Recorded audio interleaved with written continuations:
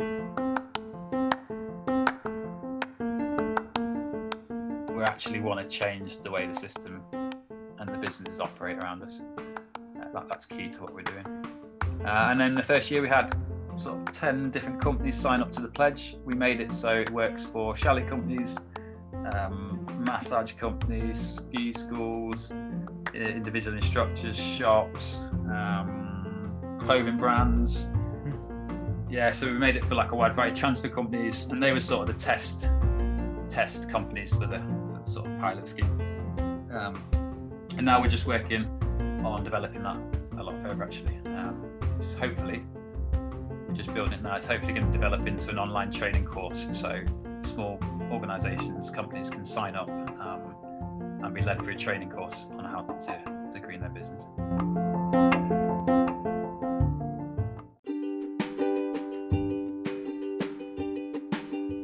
So one of the things I find fascinating are the characteristics behind many different brands. Some of them are outgoing and energetic, some of them are a little bit more laid back. So in this podcast, we look to explore all the different characteristics, not only of the brand itself, its roots, its origins, but the people behind the brand. And is there a bit of a relationship between the characters of the people and the characters of the brand? Well, good afternoon, good morning, and welcome wherever you are, and welcome to this episode of Legends of the Brand. And today, I'm rather excited, kind of something a little bit different to what we've perhaps chatted about recently, but I'm speaking to Gavin Fernie-Jones from Boot Lab and One Tree at a Time. So welcome aboard. Hi, Phil. Thanks for having us here and for taking an interest in what we do. It's really exciting to have people like sort of getting in contact and asking a few questions about what we're trying to do. So it's cool. Oh, cool. Well, hopefully over the course of the next little while, you'll be able to walk us through what you're doing and the initiatives and everything like that. But first of all, obviously we're speaking and you're in France. You're in Courchevel, Three Valleys. Is that right? Yeah, currently I'm in Beauzelle, which is just on the edge of the Three Valleys. I'm currently in the shop, but I live just down the hill from Courchevel 1650. Really is where I'd call my base. In a small little French village called La Grenière, about 20 houses. It's been a cracking week of sunshine. We've been sat outside the front. It's been quite warm temperatures recently. It would have been an interesting finish to the season if we'd had one. But no, yeah, that's where I live. Oh, that's lovely. It sounds idyllic with, say, some sunshine. And what would your tipple be sitting outside? Is it a bit of wine, a bit of beer? Demi. Yeah, a bit of beer, sat out in the sun. We can see from our house, we can see the Grand Bec, which is a really nice mountain just off to the side of us. Some people might be familiar with that. And also the Dent de Villard, which is the sort of mountain you can see off to the side of the 1650. It's quite an unusual piece of rock. It's featured in a lot of pictures and stuff. So yeah, got a very nice view in here. Oh, I say it's. I'm looking at my window here and I can see trees and the next door neighbor's house. So okay. I'm kind of not envious at all of it. Not envious at all. But you've obviously got a British accent, and you're probably a bit of I wouldn't say an expat, but you're obviously living in France. So how did you get from here to there, aside from on an airplane or on a car? How did you get there? Yeah, I think now, I don't know, but I think maybe about 15 years ago now was when I first came out to resort. I was actually working back in the UK. And my brother decided to do a winter season for a company called Le Ski. I guess quite a few people have heard of them. They're based in Val d'Isère and Courchevel and Tanya. And literally the very, very last week of the season, I said to a mate, right, tell you what, let's just go and see what this skiing's all about. I've never been skiing or snowboarding or anything before. In fact, I first started snowboarding. So we turned up, grabbed a snowboard. We actually we landed in Geneva and my mate had organised the train, so we walked downstairs to the train station, jumped on the train to Moutier. We'd been going for like a good hour and a half, and I was chatting away to him. I was like, just doesn't look like the right scenery, to my friend Ben. And there's a Swiss girl listening in to us, and she was like, "Oh, there's a few Moutiers in Europe," and we were heading to Moutier at the far end of Switzerland, miles away from where we needed to go. And she said, she was quite funny because she's like, the good thing about Swiss trains is they're super, super efficient. So when you get to the next station, you'll be able to run under the platform as quick as you can, and you'll jump on the next train going back to Geneva. And then she said, the bad thing is the most expensive train system in Europe, and it cost us so much money. Mistake. So yeah, we rocked up in Latania, spent a week there with my brother, and I just loved it. Like, it was amazing. It was so good. And we learned to snowboard that week. It was great fun. We had loads of snow. It was one of those weeks right at the end of the season where it just happens to dump. And then headed home and just decided that I wanted to make that part of my life. And so came out the following season with my brother again, and we ran a chalet for Le Ski in Courchevel 1650. Oh, brilliant. And haven't really looked at say now, did you come back and forth a few times, or I guess you probably had to come back and settle things up, but then you went back and you because you have right now you run a shop now. You own a shop in. Yeah, so from that point I did 5 or 6 seasons for Le Ski. In between was doing a bit of traveling. Actually, you know, when you run a chalet, you can do pretty well out of it. You get very good tips from clients, especially back then. The euro and pound was, you know, the exchange rate was quite favourable. So when you got your wages, you had a little bit more money. You got to know everyone in all the bars, so it wasn't that often that you paid for a beer. And so it meant when you'd return at the end of the season, you could actually save up some cash. And so we tended to spend the summers just doing a bit of traveling around. When I got to Courchevel in that first season, I met my wife, now my wife, Sarah. She wasn't the Swiss girl on the train, just checking? No, she wasn't the Swiss girl on the train, no. Okay, just checking. She was a ski guide for Le Ski. And yeah, so we, you know, like, we'd spend our summers traveling, really. And then sort of 5 years into doing seasons in Courchevel, we decided that we fancied going to Canada. We fancied going to Fernie, basically because my wife's surname was Fernie. That was the decision made. Sounds good enough to me. And then we got there and couldn't find a job in Fernie, so ended up in Banff with a friend, and I started boot fitting in a shop there in Banff. So boot fitted through the winter there. And then contacted a friend of mine called Tom, who was working for Le Ski the whole time I was there.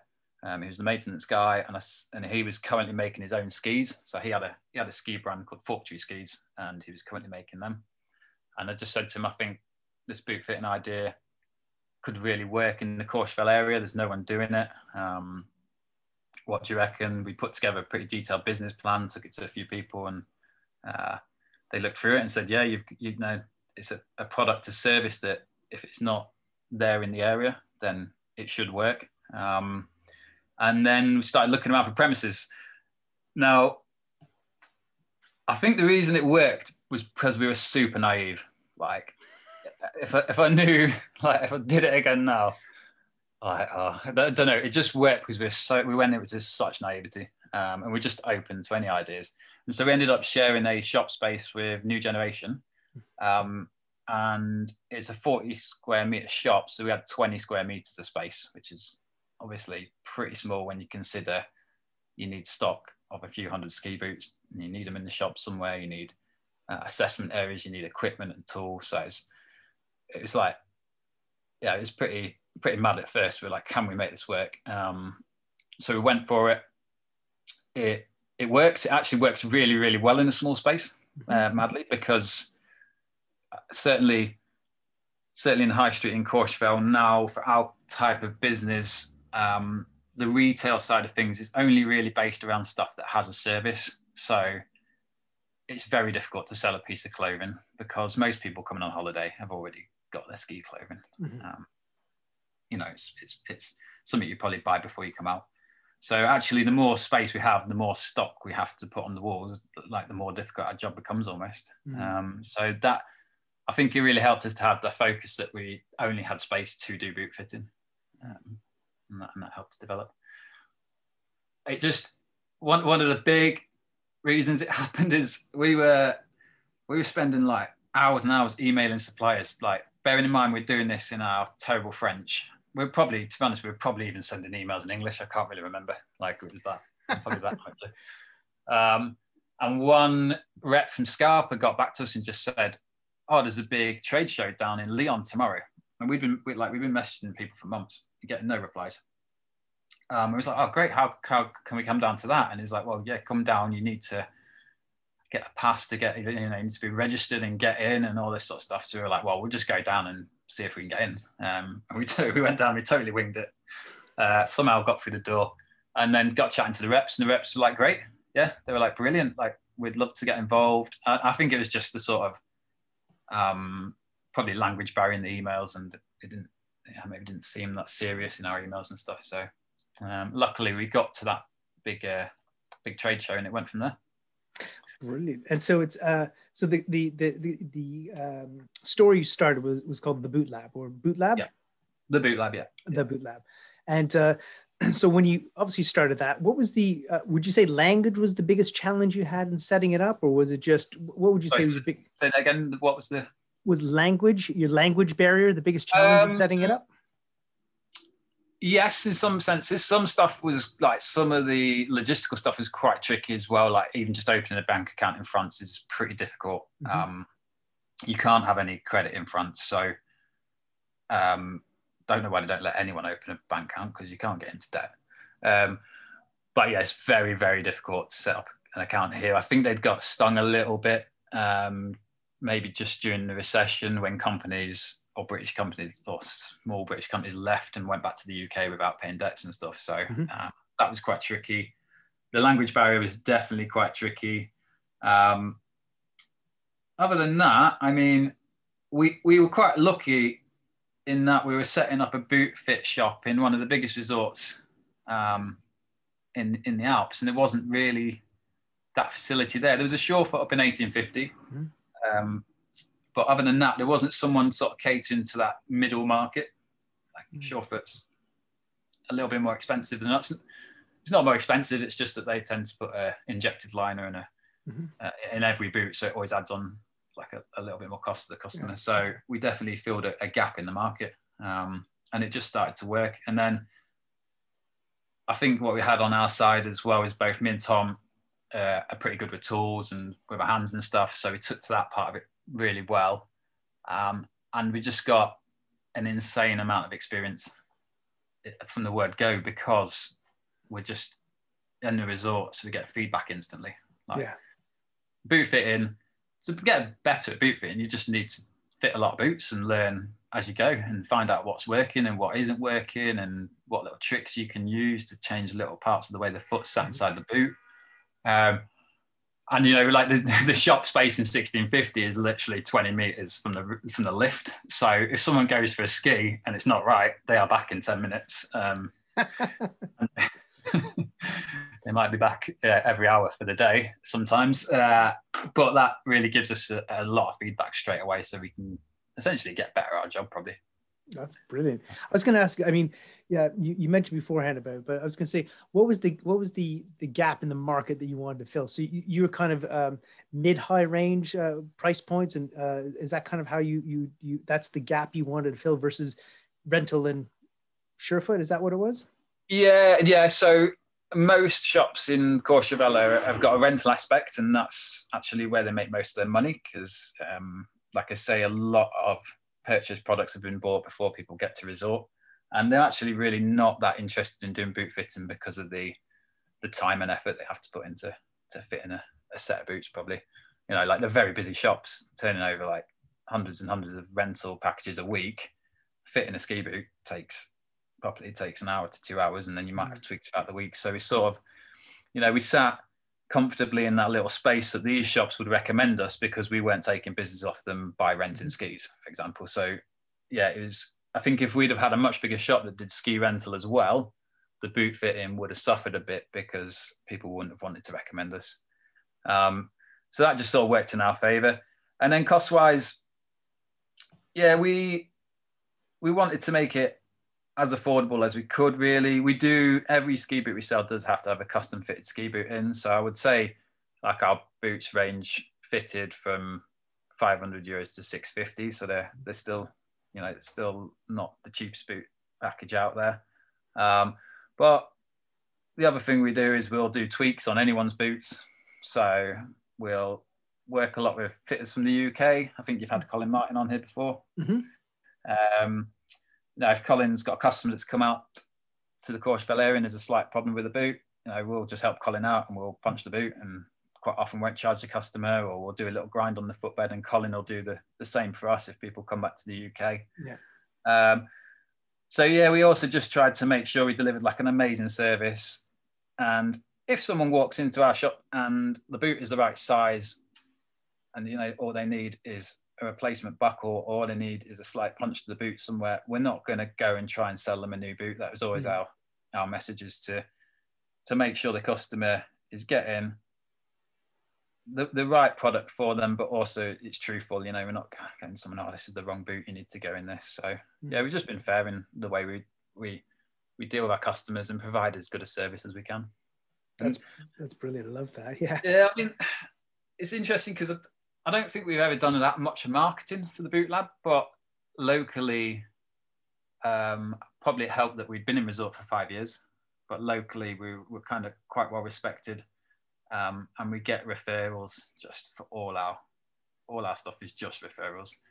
And so we're very good as well. If we've done something wrong, if the boot's not right, if we've been doing working on the boot for a couple of days and it's just, or staff members fitted it and we've had a chat afterwards and we're like, we don't think this is quite the right boot, we'll just change it up. We just have to get that client out in the right product. And sometimes that costs us. Like in a case like that, it's going to cost us a bit of money and it's going to cost us some time, but in the long run, it helps you and your reputation. So yeah, just a real focus on service, really. Oh, love it. And I think that I've had the opportunity to come past the shop beforehand, and you can definitely, it's got a really lovely feel in it, and yeah, it's brilliant. So I mean, I think one of the things that is fascinating about you and your journey and your story is the I'm going to call it the transitions or the blending. So yeah, from our conversation, from my understanding, as you went through the process of fitting boots and obviously the shop that you're running, I guess did you get to a certain point where you just perhaps got frustrated with the I'm going to say packaging and all that sort of stuff? And what was the chicken and egg that kind of that change that made you perhaps become more environmentally aware? Because that's probably the other big feather in your cap, isn't it? Yeah, transition is probably the perfect word for it, because I can remember that first season when we'd ordered, I don't know, probably 200 ski boots, and they all turn up at the start of December, and I'm looking at the door and we're like, whoa, we've just, this is ours now. We've got a certain length of time to sell enough of this that we can pay our bills. Yeah. And that was proper daunting. That was like, this is reality. Whereas now, when that comes to the shop, I look at that and I just see the packaging. I just see the amount of plastic, and I've transitioned to just looking at the amount of stuff that is wrapped around what is essentially normally a plastic product. I mean, that's what drives me most insane. Probably the most insane thing is when you open a ski boot box and the ski boot, which is plastic, is wrapped in a plastic bag that, like 100% of the time, the customer's probably not even going to see that. In our shop, is not even going to see that boot was once in a plastic bag. We're going to open a box, we're going to take the boot out, and we're going to do a shell check. But the plastic bag hasn't even played a role in that customer's purchase. And so, yeah, it's sort of transitioned to just seeing all this stuff. And in our store, when you look at a ski, we feel that it's important that it doesn't have the plastic wrapping on it. It looks better to the consumer. And you can pick it up and you can flex it and they're not stuck together. So we actually take all the wrapping off the skis, for example, and put them all on display. So, that happens instantly at the start of the winter. And we just have this mound of stuff. So slowly we started sort of transitioning towards looking at ways we could sort of improve the impact of our shop, which, when we started out, just seemed like a phenomenally difficult project. And then just started working away at it, chipping away at ideas. Some of the first things we did was speak to suppliers, especially when it came to plastic. So we spoke to CDAS and said, all our footbeds, they come in a plastic bag. We don't display them. We have a drawer in the shop with them inside so that we can just take out our sizes. Can you stop sending out these footbeds to us in plastic bags? Can they just come in a box? And so that got changed. And I mean, that was done about 5 or 6 years ago now. So I think we've worked out that I'd saved like 20,000-30,000 plastic bags in total. That's wonderful. At that time. So we started doing that. It's culminated with the plastic side of things, for example, it culminated in last year with us returning all the plastic to a couple of the brands. So we said to Nordica and Technica, like, we've got this idea, we're going to keep as much of the packaging from your products as we can through the winter. So it's as many boot boxes and, you know, the footbeds. So I guess some of your listeners know quite a bit about boot fitting, but when I say we always fit a custom made footbed. Whenever we buy a boot, there is a blank footbed almost in the bottom of the boot, which we take out. We'll use it to draw around to create the custom made footbed. But it's never actually used again by the consumer. It's, you know, it's straight into a bin somewhere. So we saved all those. And then, took them back down to Nordic and Technica, and they loved it. Took it down to the reps. And basically the reps wanted us to bring that stuff so they could take it then to their bosses, so they could sort of say to them, look, this is one small shop, like, we've got to do something about this. Wow. Have they started to have, these things don't change overnight, but no. You know, from that group, have they started to adjust the way they deliver products to you, or have you had conversations? Yeah, so I know, well, it was planned for this year, but obviously COVID put a bit of a dent in that. But the deliveries this year of rental boots, certainly, the plan from a lot of companies is for them to come in one large box. So, you know, normally a rental ski boot will come in all the packaging of a normal ski boot, and then obviously it gets to the rental store, and immediately that packaging comes off and they go on the shelf for rental. So again, we've got all this wastage.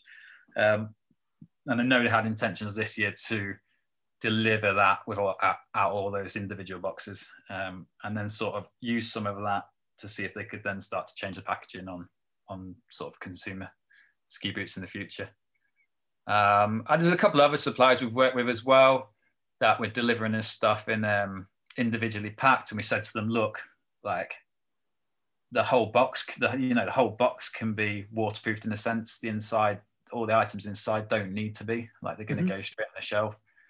So some brands looking at that now as well. That's great.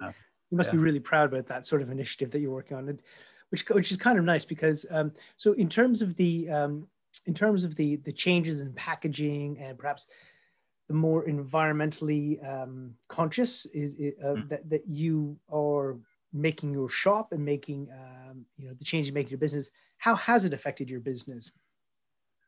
In a positive way, for sure. Locally, like, I'd say, I think with a lot of these things, they have a real impression on the local community. So our local community has been really engaged, mainly because we've held a lot of events around the shop. But they've been super enthusiastic about the things we're doing. It's probably slightly harder for someone who's on a holiday to sort of really see exactly what we're doing as a brand, and not to be like critical of anyone on a holiday, but you're on a holiday, aren't you? Like, it's a luxury holiday in the Alps. You've been working hard all year. In many ways, the eco footprint of your ski boot probably isn't the top of your agenda at that time. You know, probably where you get your next cold beer from, or which slope's going to be best, is more important. So we do have customers coming in and saying, we've seen what you're doing online, like, it's really interesting. I'd say one area that we've kind of been working on for a couple of years that is definitely piquing interest with our customers is a plastic-free custom-made footbed that we've sort of been building ourselves and prototyping.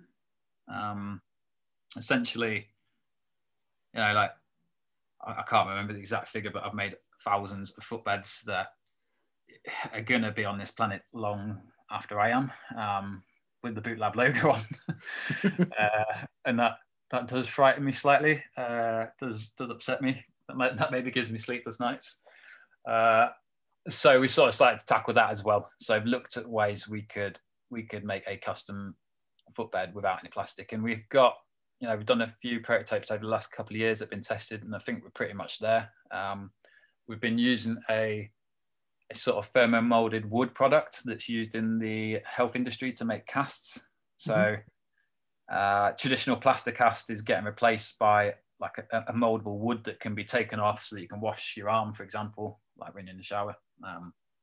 And the great thing about it is when that person is finished using that cast, it can go back to the hospital or wherever, it can get cleaned, and using heat, it can get flattened back out into the original sort of shape and sheet, so it can get reused. Wow. We've got like a focus on, I don't know if you've heard about this or any of listeners, but the circular economy. So the circular economy is this idea, it's, you know, some people might think of it as recycling, but it's not. It's much bigger than that. It's the idea of making a product that can be reused in its own model, or can be completely decompostable, so it's got no impact at end of life, or something that's put in back at every stage of the production. Mm-hmm. So so we looked at like what we could use to make these footbeds. So yeah, it's a moldable, heat moldable wood that is waterproof. It's completely biodegradable. We've then been using like a cork stabilization underneath. So that's been something we've tested for the last couple of years, and yeah, it's worked quite well. And clients are generally interested in that. They're like, when can we test this product? When can we have this product? So that's been quite interesting. That's fascinating. And it's probably still early days, but do you foresee that it's going to be a more expensive product, or is it going to be comparable to the products you're currently using? You know, in terms of people adopting that sort of product. If it's not saying too expensive, people won't do it, but just know, the barriers to entry. Any thoughts on the pricing? I've probably got to be careful there, because we've got a very good reputation with Cedars and stuff, but it's way cheaper to us. Okay. We'll leave it at that. Leave it at that. Yeah. But like the raw material and the products, are less. So they would be, I could do it less to the consumer. I mean, we have to, we would have done a lot more testing this winter. We do need to test these things to make sure they're as of good quality. Like, there's no point in making a product that's environmentally friendly if it's just going to disintegrate inside a ski boot and not deliver the performance that another product already does. So that is important. But yeah, if it can, I don't know, like, as we've gone through the process with various companies of trying to, so after this, we'll get into this in a bit, I'm sure, but we've worked a lot with different companies about trying to green their businesses. And we often find out that the green solution is often cheaper. Like, I've just switched my electricity. It's been bad because I should have done it ages ago. I've been helping lots of other companies do it. And I'm like, right, I need to do mine. I've just literally done it this afternoon, and I was on the phone to the guy and I was like, is it more expensive than EDF, my current electricity? So I've switched to a green supplier. The energy's made at a hydro dam just down the road, just south of Albertville, so very close to here. And he's like, no, it's cheaper. Like, it's less expensive. So I've swapped. Makes sense. Yeah. So yeah, a lot of the times we are finding that the solutions can be cheaper. That's amazing. And so obviously you I'm going to say bitten by the bug, but you have a successful shop selling ski boots and boot fitting. And from there, you obviously could see the impact that your one shop or your retail situation is creating. And from there, you then turned around and you started in combination with the people, you started One Tree at a Time, which is a combination charity and store. Is that correct? Yeah, it is. So like One Tree at a Time sort of came around, not by accident, but we decided, can we swear on this show? I don't know. Yeah, it's fine. Sorry. It's all right. We had, it was the first Brexit day of many. I think it was like the 30th of March, 2 seasons ago. I can't remember. I don't know how many Brexit days we had in the end, but it was one of them. And it was a week in resort where a lot of clients had decided they weren't going to come to resort because they were worried about not getting back. And I don't know, they were worried that all flights were going to be grounded. So we knew it was going to be a quiet day in resort. It was on a Friday, and we thought, right, let's do something positive. Let's just, we were a bit over Brexit, to be honest, like most people out here. And we thought, right, we'll throw this day outside the shop where we fix and repair clothing. So we've got some really good friends out here as seamstresses. Gina is a good friend of mine, and she came up and she sat outside the front of the shop and she just got on with repairing clothing. So we called the day "Fix It, Fuck Brexit." It wasn't really like, it wasn't like politically like sensitive or minded. It was just like we were just fed up. Yeah. Do something else. Like, we're bored of this conversation. Let's do something positive.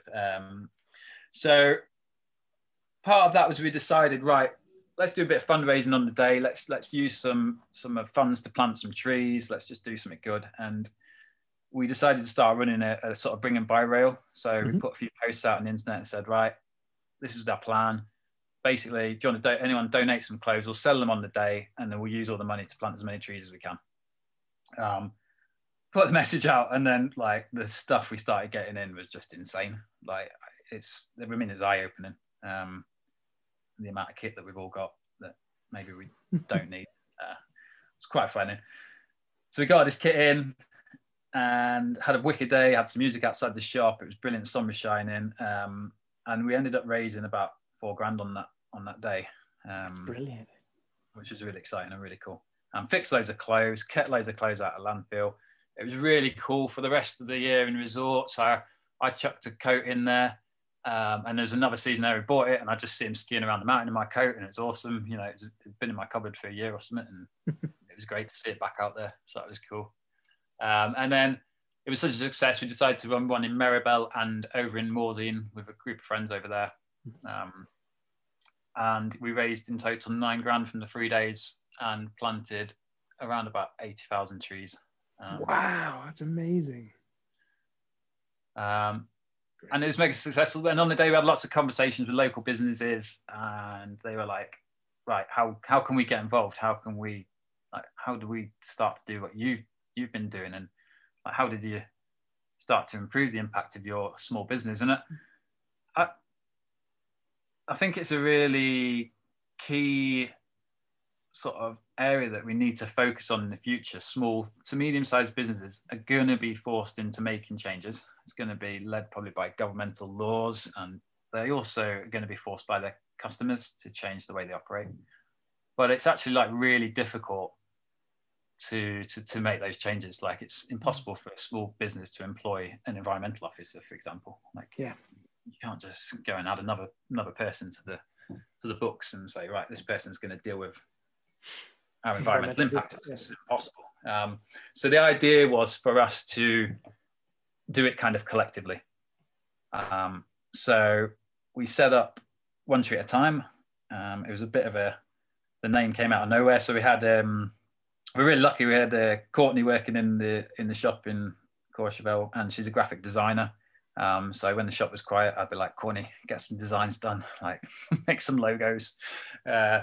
And we were just chatting one day, and we were like, right, what are we going to call this thing? And she said, well, one tree at a time. Like, the idea is we break down everything into steps, and we do it one step at a time, one tree at a time. Like, we've been planting all these trees. Let's do this in that way. Let's break everything down into manageable size. And it just stuck. And then we started from there. The next thing we kind of launched, and the big part of it, is the pledge system. So to help businesses, we created with a friend of mine who is a Kiwi chef out here, but he's an environmental scientist called Sam. We created a pledge system based around five sort of key principles. The first one was measurement. So we were getting companies to measure their impact so that they can disclose it to us, and we can start to figure out which areas we can tackle. Second section was reduction. So straight away look at things we can do to reduce the impact of our businesses, which is actually far easier than we all realize. Third section is all based around education. So how we can educate both our clients and our staff. Sustainability is a section, choosing sustainable brands you could maybe work with or suppliers. And then at the end, we've got a section on offset, which, you know, we are called one tree at a time, but the kind of offsetting has become a sort of byproduct of what we do now. Mm-hmm. We actually want to change the way the system and the businesses operate around us. That's key to what we're doing.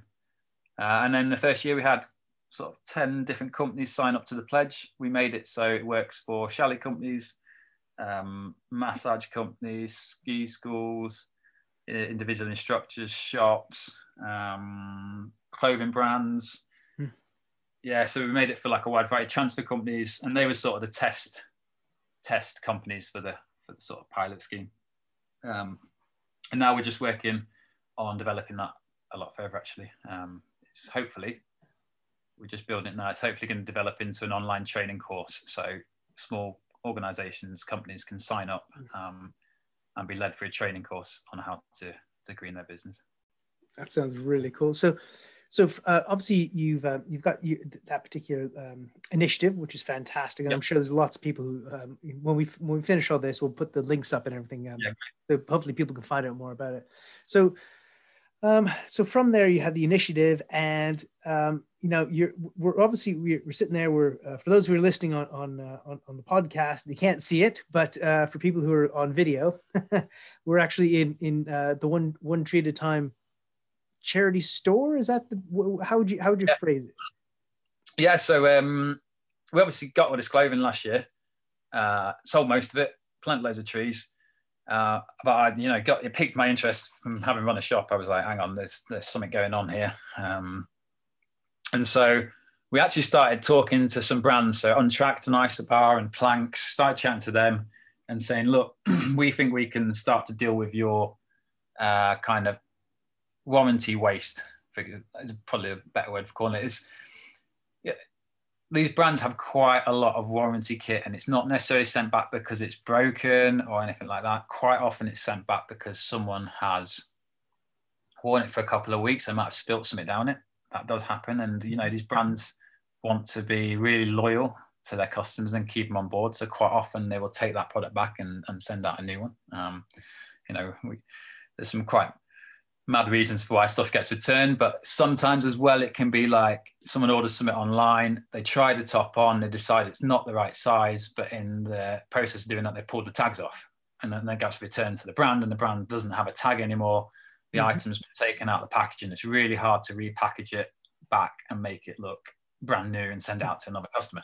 And I think in the returns side of stuff, it is way more expensive for a brand to put something back in circulation than it is to throw it away. Really? Yeah, there's a big problem there, because so if you get something back, it's got to be cleaned, it's got to be fixed, it's got to be serviced. There's going to be a period of time that's going to take. Say if it takes 2 months, the item might no longer be for sale at full price. It might now be in the sale at 50% off, because that's the way it works. So by the time it comes back to being in the store or back on the shelves at the warehouse, it's lost its value. So currently a lot of companies just dispose of that. It's interesting because here in France, it's now illegal to do that. So French law changed this year. So if you're a brand, you can't burn or dispose of your products in a landfill. Next year, which I think is even more exciting, in January, is it's now French law that all distributors, all retailers, and all brands have to deal with all end-of-life ski and mountain products, outdoor products. Wow. So they have to provide recycling facilities. They have to provide repurposing facilities. They have to, it's now, they kind of, when they make a product, it's theirs. That's incredible. So that's coming in next year, which is quite exciting. But respect to Blanks and that, I said, look, we can, if we can make sure that waste, that product doesn't find its way into the landfill or into the ocean. But secondly, and this is what I think is really important, you have an item of clothing as a brand that you've made. There's a lot of carbon, there's a lot of resources gone into that product. It's been transported around the world. You've paid to have that product made, and it's sat in the corner of your warehouse, or it's going into landfill, and that's wasted money. If you give it to us, we'll repair it, we'll get it back out there. Someone will be wearing your product. They'll know that story, so they'll know that you have taken responsibility for that product. But not only that, their friends will see that product. You're out on the mountains. The next time they buy a jacket or something, they might buy from that same brand. So we kind of switched the brand's way of like looking at waste and saying, look, this has a value to it. You could get this out there and you can show customers a good story, but also engage with a new market. So they started giving us more products. And last year we actually just ran an online store, click and collect at the Boot Lab. So another crazy idea of mine, but we had it all stored in a small bar in Courchevel called Le Boulard. We had it stored downstairs, and Katie let us store it there, which was really good. But I'd have to like go like in a busy boot fitting session, I have to run and find a jacket to come back, and you know, like it was a nightmare, but it was good. And we actually sold quite a bit. It was cool. And then during lockdown, I was like, right, I'd sort of said a year ago, I think we could really set up a space like this, and everyone's I kind of thought it was maybe a bit mad to sort of set up a charity shop in Courchevel. And I think it would have been mad to set it up in Resort. I think it would work up there, but we've actually set it up in Beauzel, which is a small village down the bottom of the mountain. Mm-hmm. It's got a year-round community. So it's worked out kind of a lot better in a way because we're a lot more engaged with the community. And the shop space, I kind of tried to think of it as as sort of a community hub. So we do lots of stuff out of it. Firstly, we repair kit for people. So we've got a couple of seamstresses that will repair all the gear. And then we also run workshops. So we run workshops on bike servicing, for example, mountain safety, seamstress classes. So how to fix your jeans, how to fix a seam on a jacket, that sort of thing. And then we also work with some companies that come down and we run little workshops on how to green a business. So it's kind of like I know you're saying if people are watching them out to see, but for listeners, the main thing you see when you come into shop is a really big desk where a lot of the stuff happens, and then around us we've got bits and pieces of clothing that have been donated. And so we just started taking clothing. Or what's got a bit crazy now is that when you walk in here, you can't really tell that this stuff is used, like the products that we're getting given.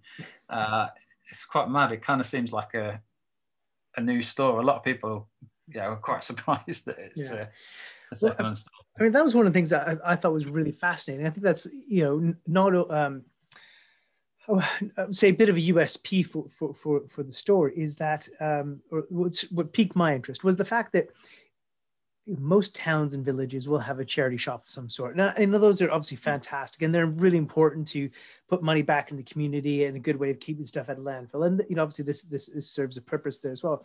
But I think what was really interesting about it was how it's the high-end nature of the products that are coming into you, and the fact is that you don't just have, at least from my recollection, you don't have just one size. You actually have size runs of certain products, because you're perhaps working with Planks or whomsoever it is. And, when it comes to perhaps logos and that sort of stuff that, again, branded products, which may have gone in the bin because it's a few seasons old, I believe you cannibalized some of those products to kind of make it all, quote unquote, branded one tree at a time. And that I think is really, really exciting. Yeah, no, we had an amazing donation from New Generation Ski School. I'm sure some of your listeners have heard them. They're based all over the Alps, and like I say, we've worked with them in the past. We share a shop space with them in Courchevel.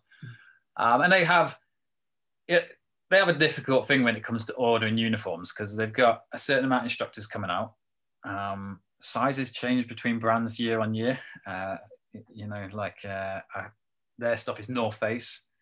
Like one set of gear from one year, the instructors will be wearing a medium, and when they turn up in Resort to try it on, they're like, oh, I'm a large this year. Like the cut and stuff has changed as the models change. So they end up having excess stock. And they also have a lot of part-time instructors that come out for the holidays. So they'll have a lot of Italians or Brits that will come out and work over Christmas and Easter. So they come out and they wear a uniform for sort of 2 weeks, and then it's not used anymore. So they donated a lot of products. And what we then did is we started off first at sort of there's a Facebook group called Facebook Ski Club, and I just put a message out on there to see if people would. Basically, I bought this thing called Tenacious Tape. It's like a repair tape for like seam tape and stuff. So firstly, I put that over the logo and just put a poll on there and said, would people buy this jacket with this tape over? And some people were like, yeah, it's cool. Like it's not going in the bin. But a lot of people were like, nah, it just looks ugly. Like it doesn't look good enough. I was like, okay. So we're like, well, and one of the pushes we always do in this space is we're always like, let's not make more waste. So when I bought this Tenacious Tape, it came in like probably a 20 centimeter roll. So not very long roll, wrapped in plastic. And I was like, we're going to have to use 2 of these per jacket to cover the logos.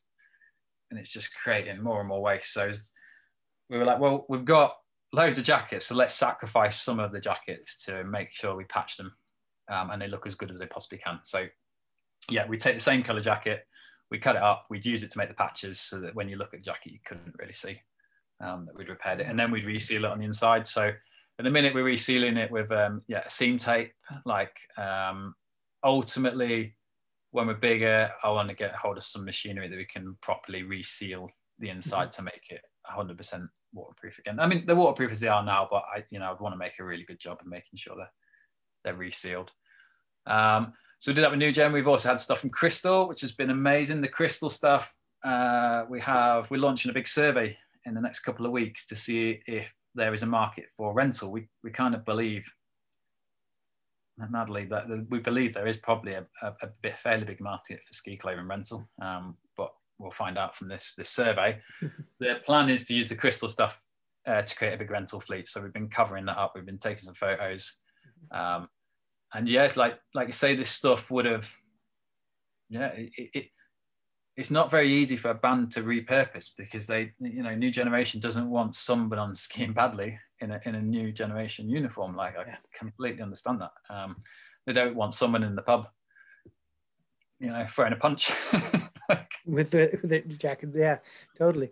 I mean, I think it's fantastic. So if in some of the stuff, do you have examples online if people went to the one? So the website, we just hopefully sort of very shortly, the new website should be up. But on there currently is the One Tree shop. It's easy enough to find. If you go on there, you can see some sample products. Unfortunately, it's got a bit more difficult to deliver, so we're just trying to figure out how we can deliver back to the UK. But it's it's slightly more costly, but it's also a time thing. Like I have to complete customs forms, and like we've got so much going on, it's almost like we just don't have the time to do it. So, at the minute we've kind of just halted like shipping to the UK, but we do plan to get that sorted. That's brilliant, because I imagine there's lots of people who probably want to support something like that. And then in terms of the people who actually do the work, are they local volunteers? Are they paid employees? Or how do you get the work done to make the stuff saleable? Yeah, so for the seamstresses, I've paid them from the start because they need to be paid. It works that way. Like, can't just always be asking people to volunteer. Everyone else to this point has worked for One Tree, so we've got a really good team that work as volunteers in the shop. We've got a good board. There's Claire and Ali and Andy and Gaia on the board, and they all work for free up to this stage. Done a cracking job.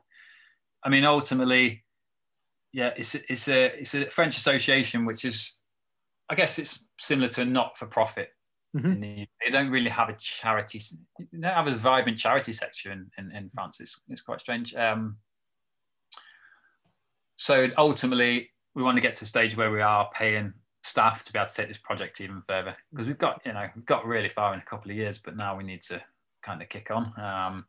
This shop space is working brilliantly, even during, we've been kind of lucky in France. We're only shut for about 6 weeks, and then we've been open the rest of the time. Like all shop spaces have been able to open, and this has been doing really well, like ticking over really nicely. It's because we've got a good team of volunteers, but we would work, like, honestly, having like run a ski boot shop for several years and stuff, like the model here would work like on a bigger scale in many resorts. That was going to be one of the things I was going to ask you. I mean, one of the things that, probably similar to yourself, you've had the opportunity to visit other resort towns around the world. It sounds like, you've got a bit of a model there that people could take that model, and you could plunk it down in New Zealand, you could plunk it down somewhere in the United States or somewhere in, I don't know, in Scandinavia or something like that. So that's quite cool. So if people wanted to do something like that, I imagine they could probably get in touch and find out more about it. I've regular meetings. There's someone contacting me from who's just completed a master's who wants to do this in the surf industry, so we're helping them on that and stuff. So we're well happy to share information, and just please get in touch. Interestingly, Decathlon and Ovu Camper, which is a pretty nice shop out here, they've both very recently opened up second-hand sections in their stores and repair sections. So like it's spread into the wider sort of industry quite fast. So I think we'll see this stuff popping up everywhere. I've got got a sneaky feeling when it becomes French law like next year, a lot of organizations will just outsource this, so we're probably pretty well placed to start taking on some of that outsourcing. Like they're not all going to deal with their waste in-house, so I think we're pretty well placed to start doing that. So it'd be good. Yeah, it's exciting. That's good. I mean, you said obviously you'd be happy to share information. One of the things I was hoping you might be able to share with us is, a lot of people think that they what they do either doesn't make a difference or doesn't make an impact. And I think especially as you highlighted beforehand as well, people heading off on holiday, coming to resort, they're in holiday mode. But from your experience, what you've seen and what you've done, are there a couple of little tips and tricks or thoughts you might be able to share with us in terms of how tourists might be able to reduce their impact? Yeah, sure. I think because that idea that we're sort of too small to do anything, I really struggle with that idea. I kind of feel, big businesses do need to change, governments need to change, but are we as individuals using that as a little bit of an excuse to not change? I don't know. Like, I do feel it's a slightly easy one to hide behind. So when you're thinking of a ski holiday, for example, there are tons and tons of changes you can make straight away. So what we tried to do with the pledge system is focus on all the different areas of a ski holiday to see how much we could reduce the carbon footprint and the plastic waste and such throughout holiday. If you're coming away, like the first thing you can do is catch a train. You can also now from this year, you can get an electric powered transfer to resort. There's minibuses running this season. If you do that one thing, you're going to reduce the carbon impact of your ski holiday between 70 to 80%. Like, wow, into the train. So even if you just did that alone, like that would make a big difference. When you get to resort, a good thing to do is start to look around for holiday providers, like accommodation providers that have got an environmental policy, or companies that you're going to work with that have an environmental policy. It's super important. And if you're asking the questions of someone, then or of a business, they know you're starting to look for a holiday that is reducing its impact. It's like if we don't ask these questions, then we're not going to say to these companies, like, these companies aren't going to understand that we want to see change. And then, you can pick I've just seen the Nugen this week have committed to be carbon neutral by 2028. So you could use a ski school that's really starting to look at their carbon impact. You can shop in a One Tree shop where the impact of that clothing is greatly reduced because it's a reused, and we're or you could rent it. You could start renting your clothing.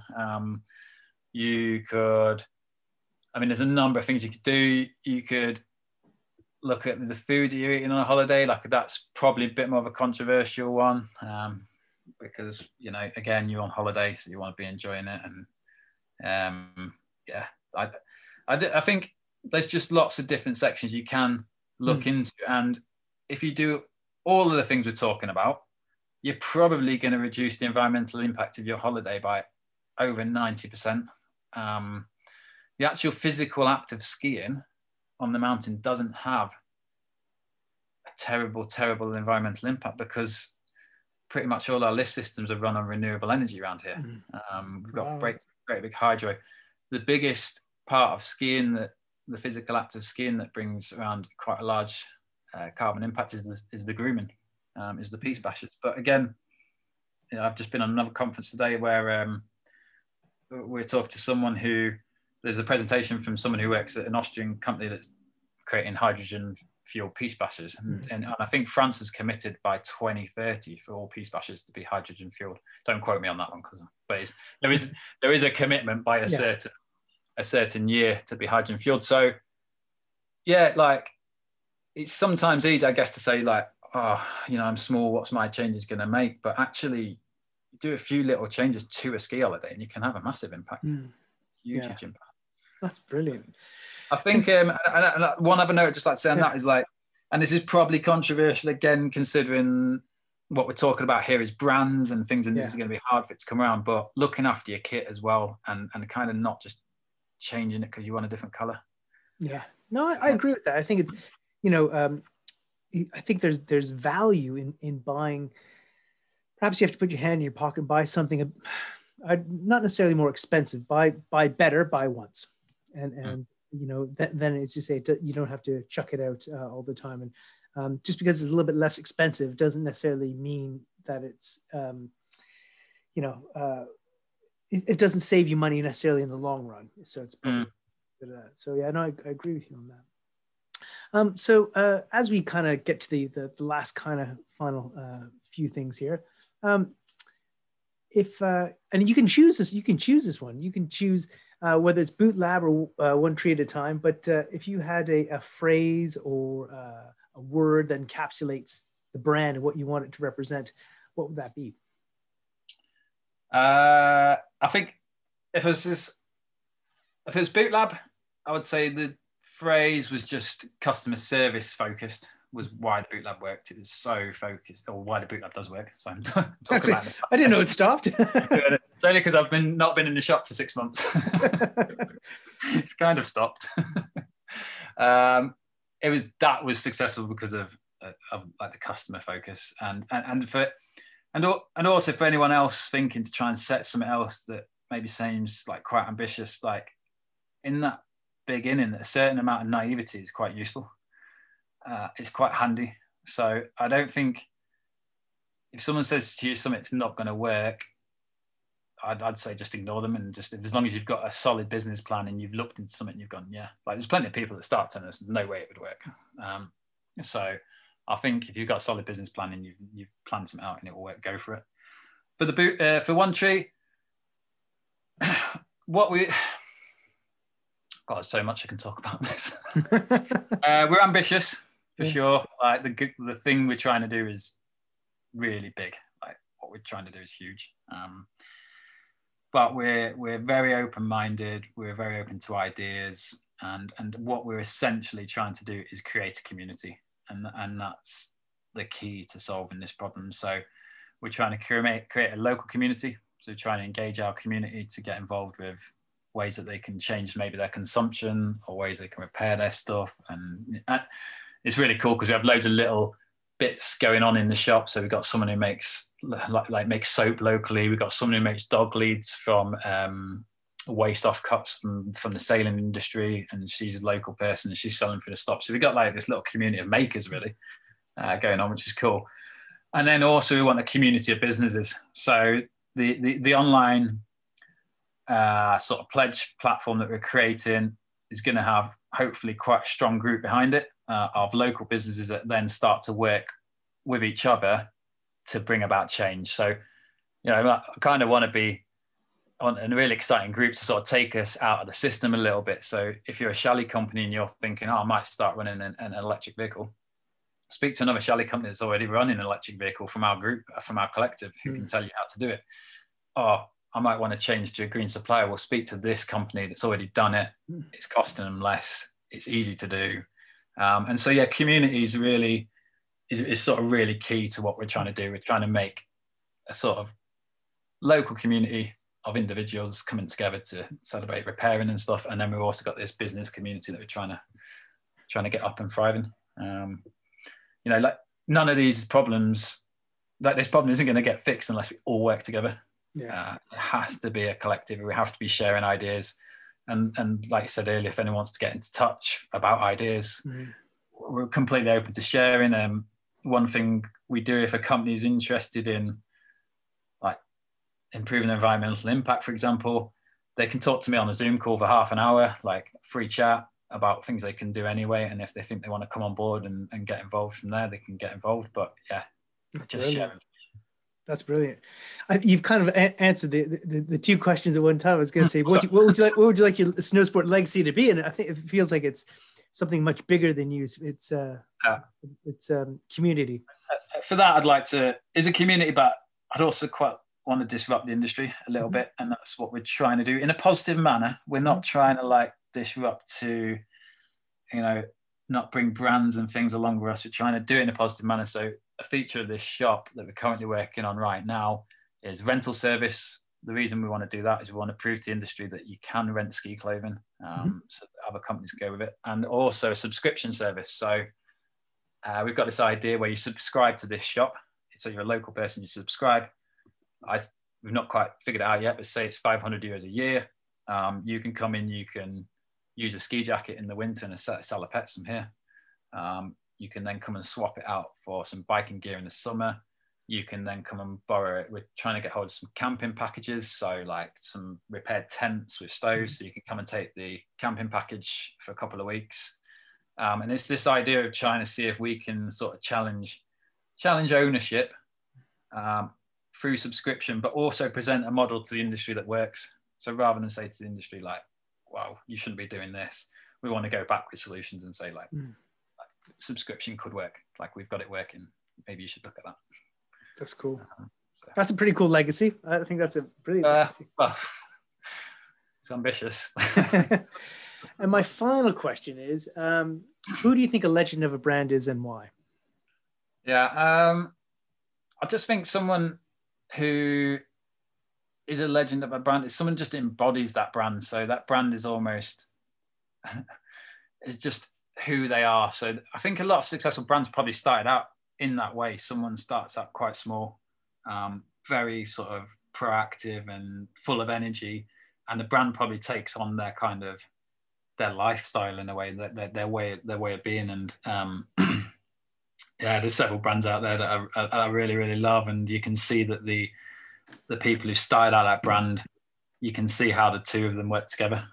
You can see the two really, and yeah, it's interesting, isn't it? I mean, I've listened to a few of the podcasts. What do you think people have sort of said, sort of summarizes the legend of the brand?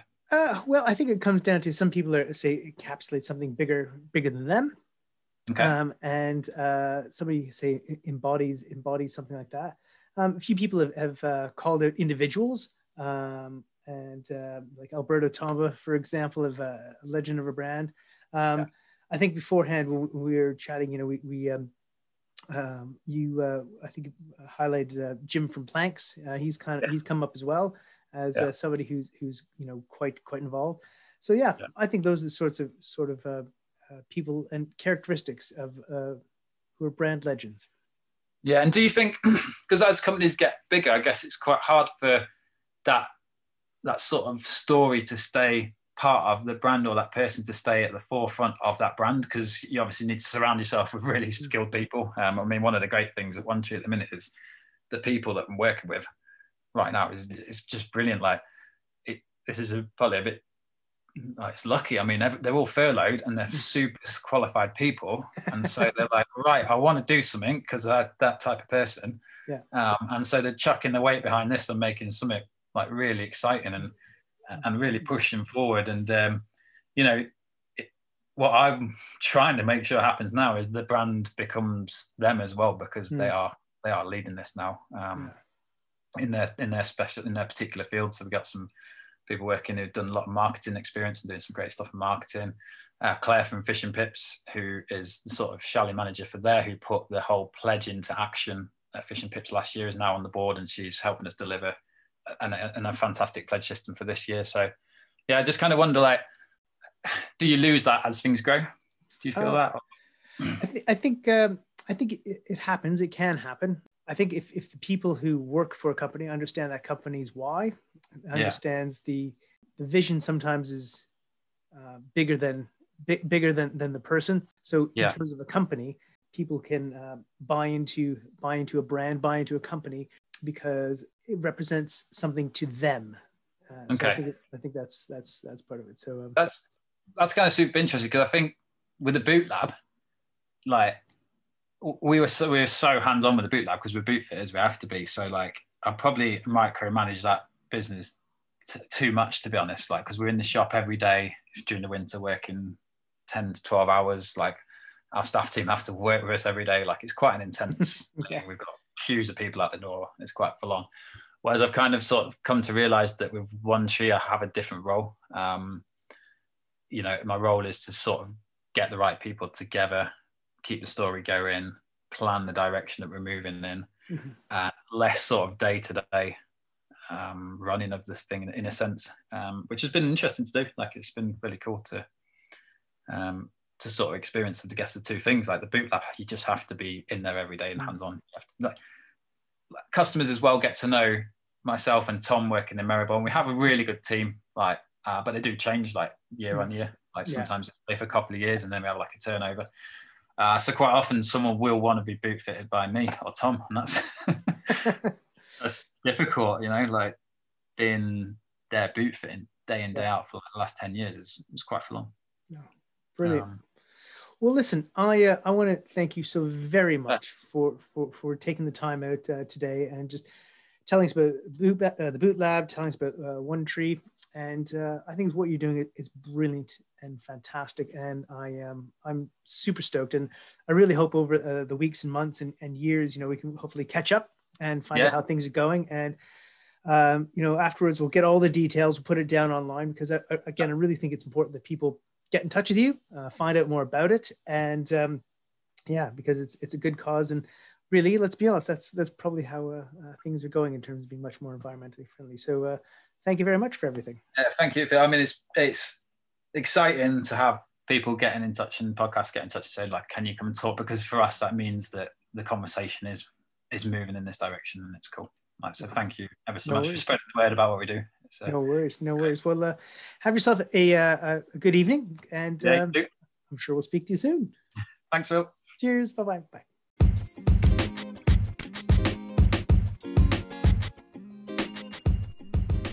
Hey, thanks for listening to this episode of Legends of the Brand. Hope you enjoyed yourself.